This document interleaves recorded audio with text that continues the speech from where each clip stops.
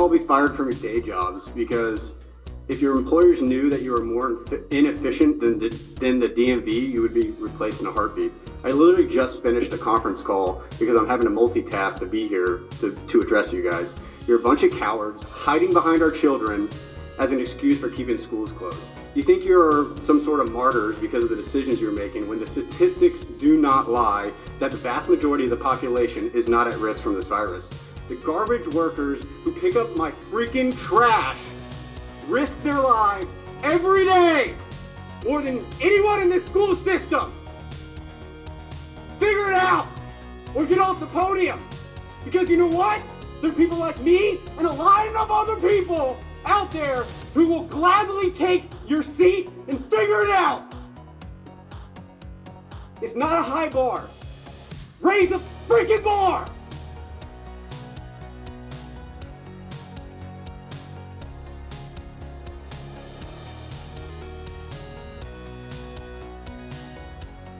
Welcome to your midweek update on the Point P podcast. We're going to get right into this one. We're going to make it real quick, but first I want to point you over to www.blackriflecoffee.com for the freshest, most American cup of coffee you're going to get. Check out their subscription where you can have monthly, twice monthly, once every other month. Have coffee shipped directly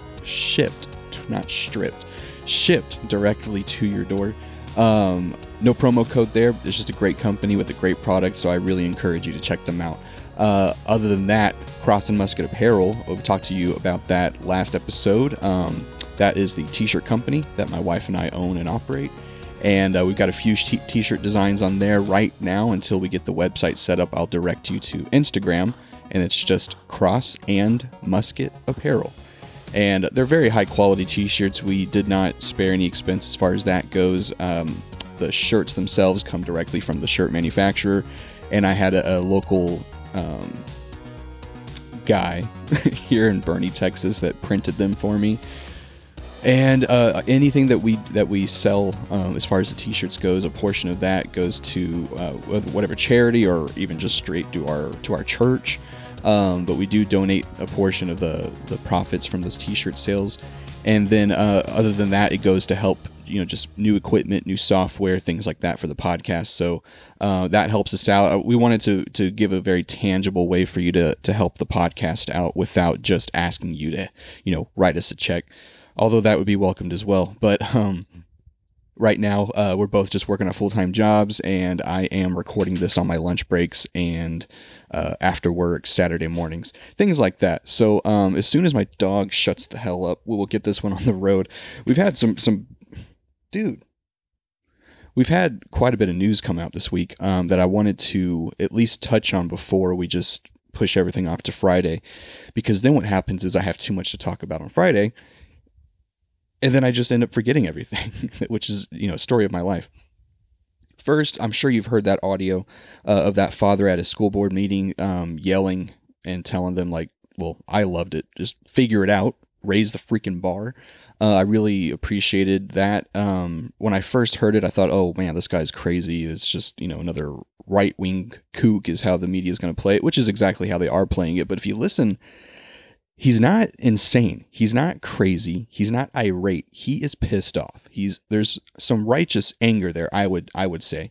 This is a guy who he said, I had to get off of a teleconference call while he's out there waiting in line just to be heard at his school board. He's having to wait so long. He's having to do his work while he's waiting.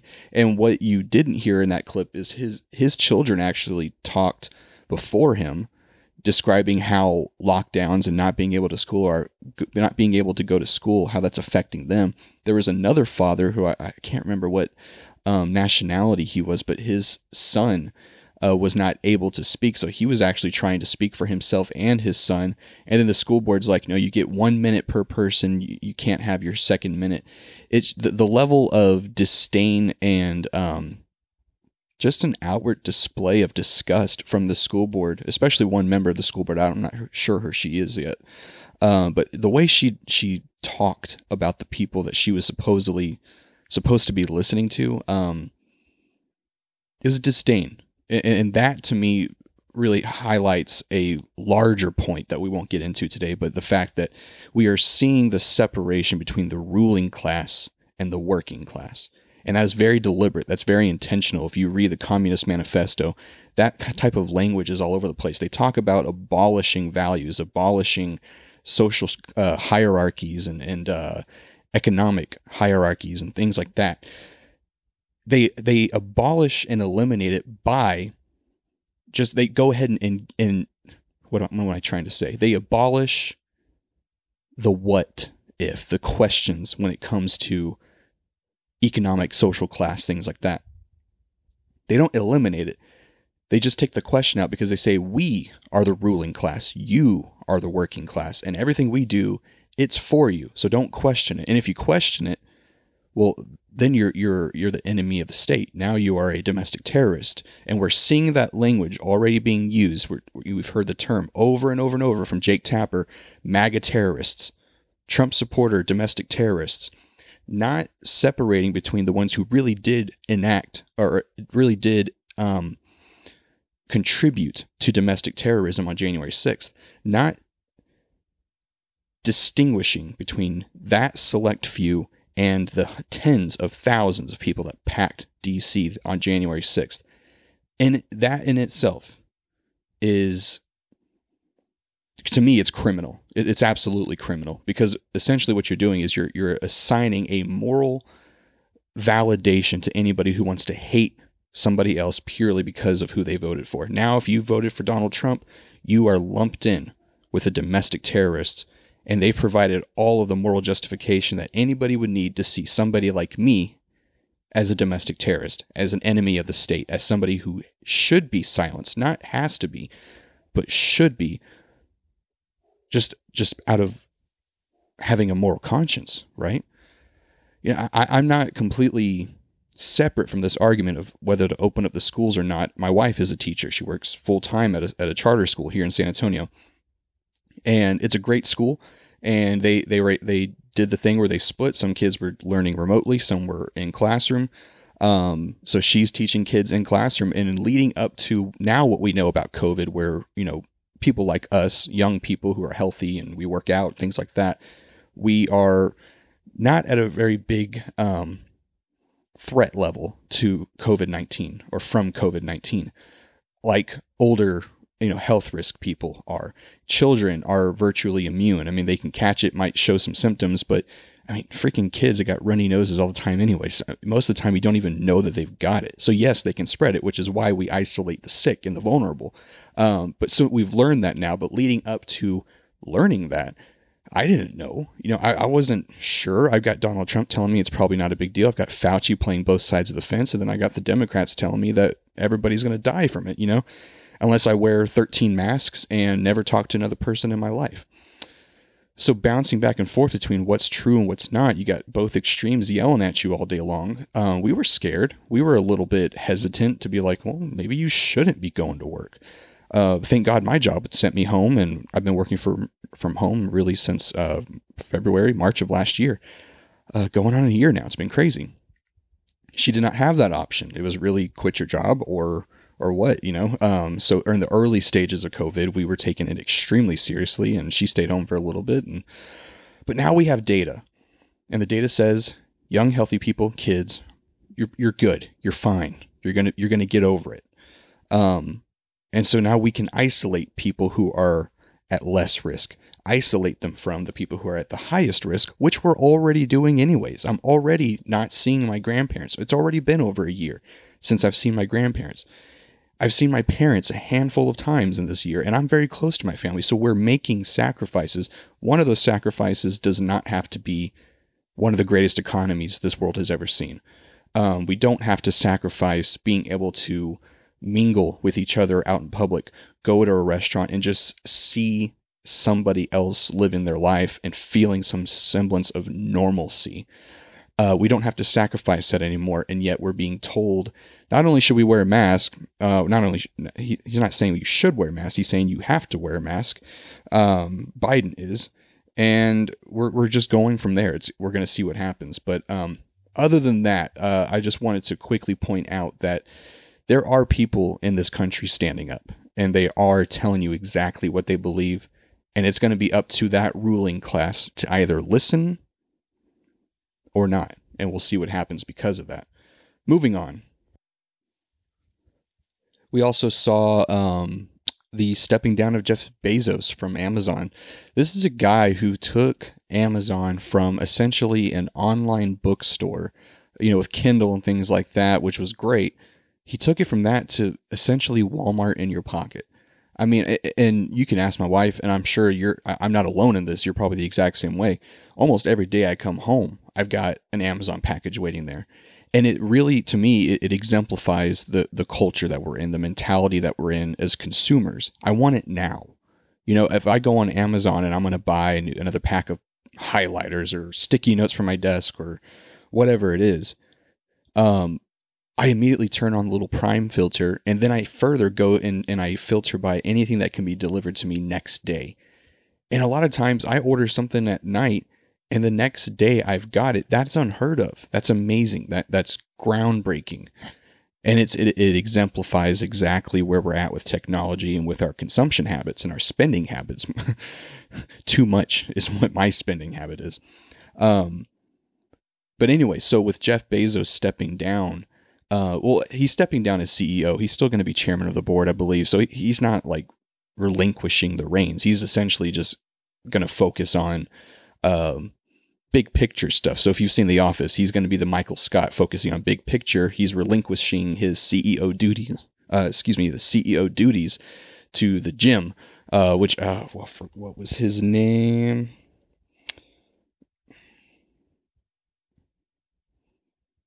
Andy Jassy is going to be the new CEO. So big picture, Jeff Bezos, Andy Jassy, day to day. And that's going to free Jeff Bezos up to innovate further and essentially just cement Amazon as where we spend all of our money now.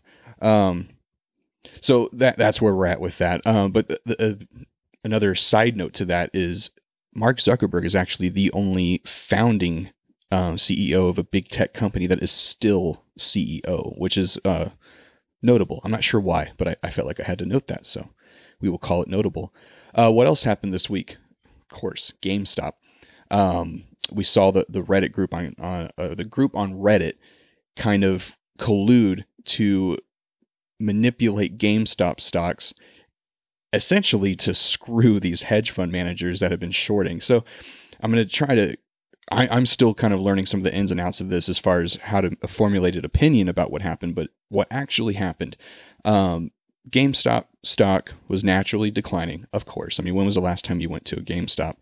Everybody's buying games online now. So the stock was obviously devaluing massively. Everybody was assuming that it was going to go down, I guess, as far as down as it can go. And so what that brings in the investment world is it brings the opportunity to short sell a stock. So I'm going to, instead of trying to explain it to you myself, I'm going to read to you from Investopedia, which is what is a short sell. So this is quoting Investopedia.com. In short selling, a position is opened by borrowing shares of a stock or other asset that the investor believes will decrease in value by a set future date, the expiration date. The investor then sells these borrowed shares to buyers willing to pay the current market price. Before the borrowed shares must be returned, the trader is betting that the price will continue to decline, and then they can actually purchase them at a lower cost. So they're at a certain price now. You borrow that share, that stock. You don't own it. You borrow it, sell it to some other chump at the current market price. You're betting that at the expiration date of this deal, that the price is going to be lower. So you're going to buy the stock at a much lower rate. The risk, quoting again, the risk of loss on a short sale is theoretically unlimited since the price of any asset can climb to infinity. So on your short side, on your low value side, your limit is zero. On your high side, the stock value is theoretically infinity, as high as it can go based off of the current market rate.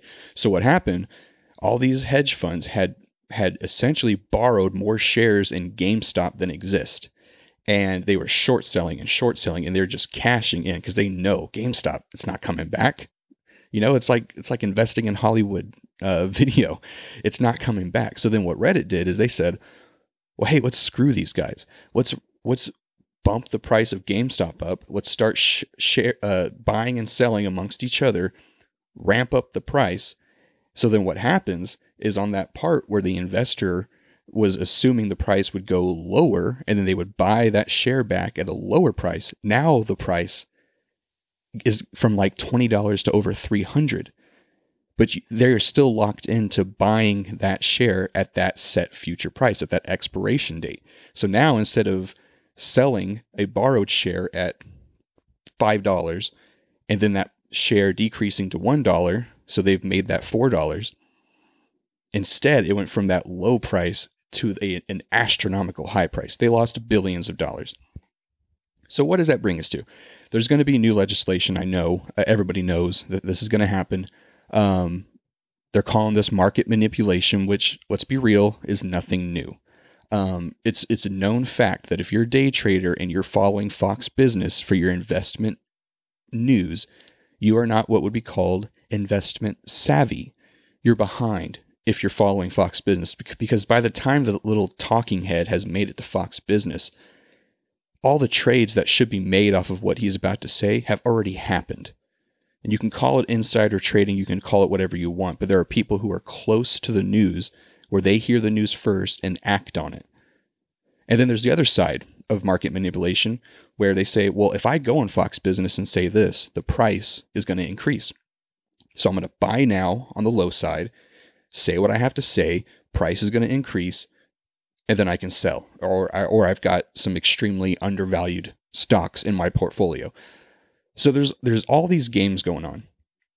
And that last little quote that I read you from Investopedia about the risk of doing a short sale, the risk of loss on a short sale is theoretically unlimited.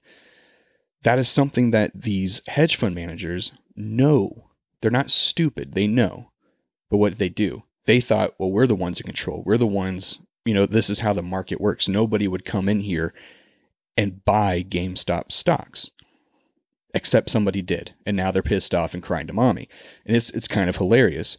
But what's going to end up happening is Congress is going to go and essentially bail these guys out. You already saw Robinhood cut off trading on their application. So if you're an insider, you're in Wall Street and you're an actual trader, you're allowed to do whatever you want. But if you're just a couch trader that they're calling people like us now, couch traders who have these stimulus checks and we got some extra cash, we're sitting on our couch anyways, why not get an app and start trading stocks, even if it's $1 at a time? I mean, that was the ultimate goal of Robinhood, was to bring trading down to the average American. But then what happened is the average American won, and now the average American is going to get kicked out. So we're going to see some interesting stuff there. I am honestly not exactly sure where I line up as far as the Reddit guys did. Were they correct? Is what they did legal? Technically, yes. Is it? Was it the right thing to do? I still don't know. It made me feel good. But then I started seeing all the memes of Bane from The Dark Knight, who is sitting, or he's what is it? He's essentially hijacked Wall Street. What's it called? Anyways, where all the traders are at. And I'm apparently blanking on all the words that I actually need today. But he's in there and they're saying, why are you here? There's no money here. And he says, well, then why are you here? Or the trader said there's no money here for you to steal. And then Bane says, well, then why are you here? So I started seeing that and I'm like, just because something feels good doesn't necessarily mean it's the right thing to do, especially in the long run. And I think we're going to see some retribution from this little rebellion that Reddit successfully pulled off. We're going to see some legislation now that's going to be another barrier to entry for the average couch trader like myself. So I'm not sure what's going to happen, but now you're essentially caught up. next? We still have, 5,000 National Guard troops in D.C. They're supposed to stay there until March, according to this Washington Examiner article that I saw. Has that ever happened before? I mean, when was the last time I saw there's a hill, there's, Capitol Hill, and when it snows, kids would go and snow sled down it. You've seen the pictures of Trump with the sledders, and every president taking pictures with them because it looks good. And that's not happening this year because there's still a freaking fence or a wall. I guess it really is more of a fence, but it's unscalable. And it's weird. I thought walls and fences on borders didn't work, but apparently they work. They only guard what you actually care about. And if it's just people living on the southern border, screw them. But when it's our capital, put a wall up fast. You saw how fast they built that thing. It's unbelievable. And so what I've been hearing is that these National Guard troops are, of course, each state has a National Guard group, whatever you want to call it. And so then they send their National Guard troops to the emergency areas. So I think there's National Guard from Florida. I'm not sure if Texas, I think Texas has some there. And so it's up to the governors to bring them back. And so I'm wondering if that's going to happen. What are the repercussions of that? If the federal government says we need these troops here, and then the states say, no, we want our troops back. I don't know what's going to happen. Moving on. I won't jump into the Great Reset. I'm sure you're all tired of hearing about it. But there will be a jingle coming up. What have we learned this week on the Great Reset? And then some little jingle. That's going to be fun. So I'll figure that out. But right now, I haven't learned anything major. What I will say is I bought a book, and I will talk to you about this. Sorry, I've got a 40 caliber pistol. I've got the Communist Manifesto. And then this book, COVID-19, The Great Reset by Klaus Schwab. Who is Klaus Schwab? I might have mentioned him last episode. Sorry, I got so much crap on my desk here. He is the guy over at the World Economic Forum, which are the ones who are pushing for this Great Reset to happen, this global reset to create not equality. You're not going to hear the word equality from these people, and you're not even going to hear it from the Democrats anymore, at least not the ones who are in the know. You're going to start hearing the word equity. And I heard a really good explanation of this on the Glenn Beck show of what the difference is between equality and equity. The way it can be described is equality would be if you've got three people trying to see the same view, but there's a fence in the way. Equality would be to bring the fence down so everybody can see. I'm butchering this. I'm so sorry. Equity would essentially give everybody a boost up over the fence.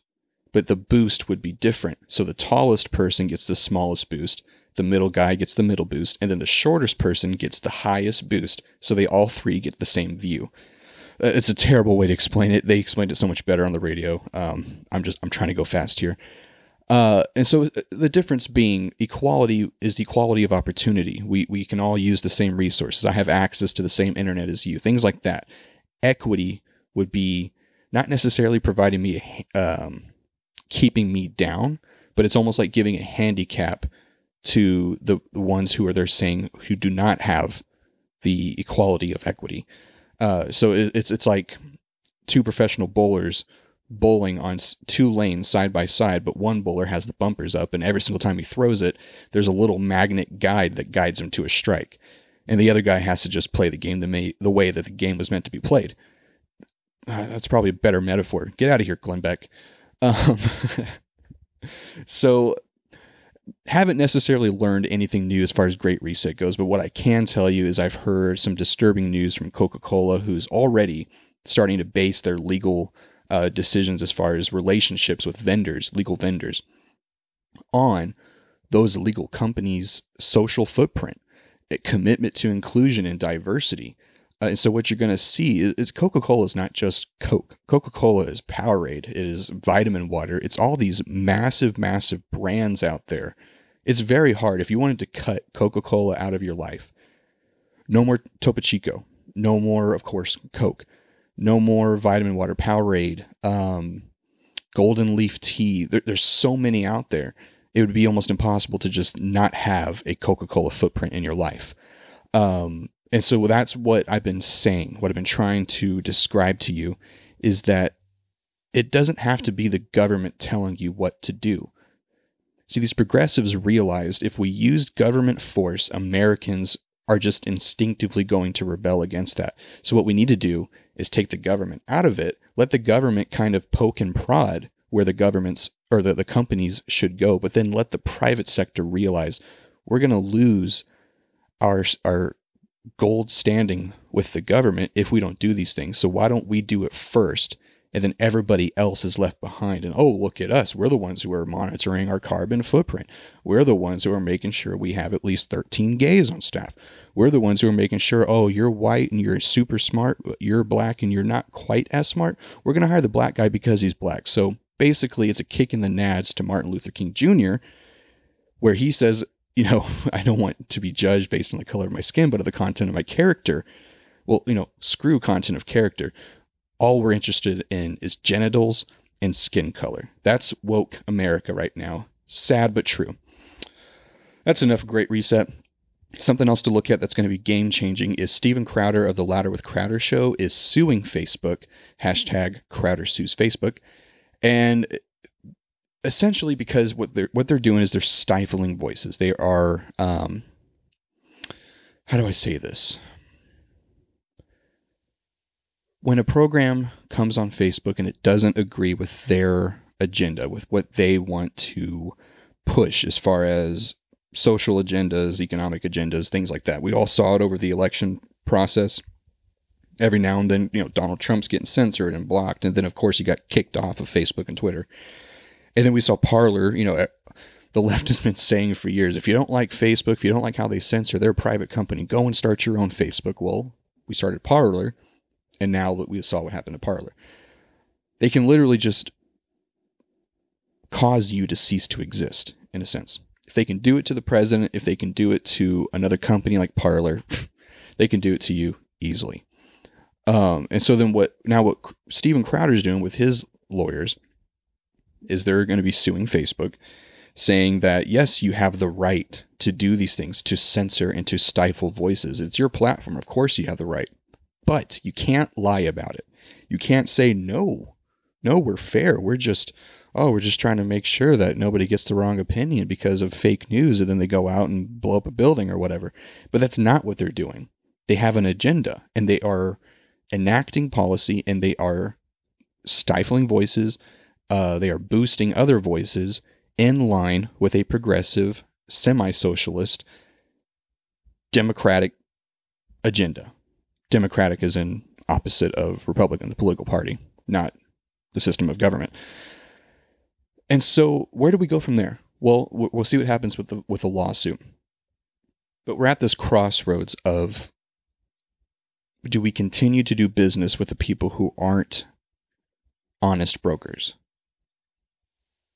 And that's a tough decision, from Coca-Cola to Facebook to Twitter to Apple. You know, I've had to start thinking, man, Apple was one of the first ones to jump on board with Google and Facebook and ban Parler. What does that mean for me? I mean, everything I have is, I've got 1, 2, 3, 4, 5 Apple products literally right in front of me. And then not even to count my wife's 1, 2, 3, 4, 5. We got probably 15 Apple products that we keep on us on most parts of every day. So how do you just upend your life based off of a moral leaning? It's a tough question. So we're going to leave it there. My goal is to cut this off at 30 minutes and look at that as 29 minutes. So this was your midweek update in the Point B podcast. We'll be back on Friday to really dive deep into some stuff. I'll have some more Great Reset news as I'm reading this book from Klaus Schwab, which I mentioned and then never actually explained, but it is this book by Klaus Schwab, who is heading up the World Economic Forum. And it's his ideas about how COVID-19 is essentially going to push us over the cliff towards a great reset.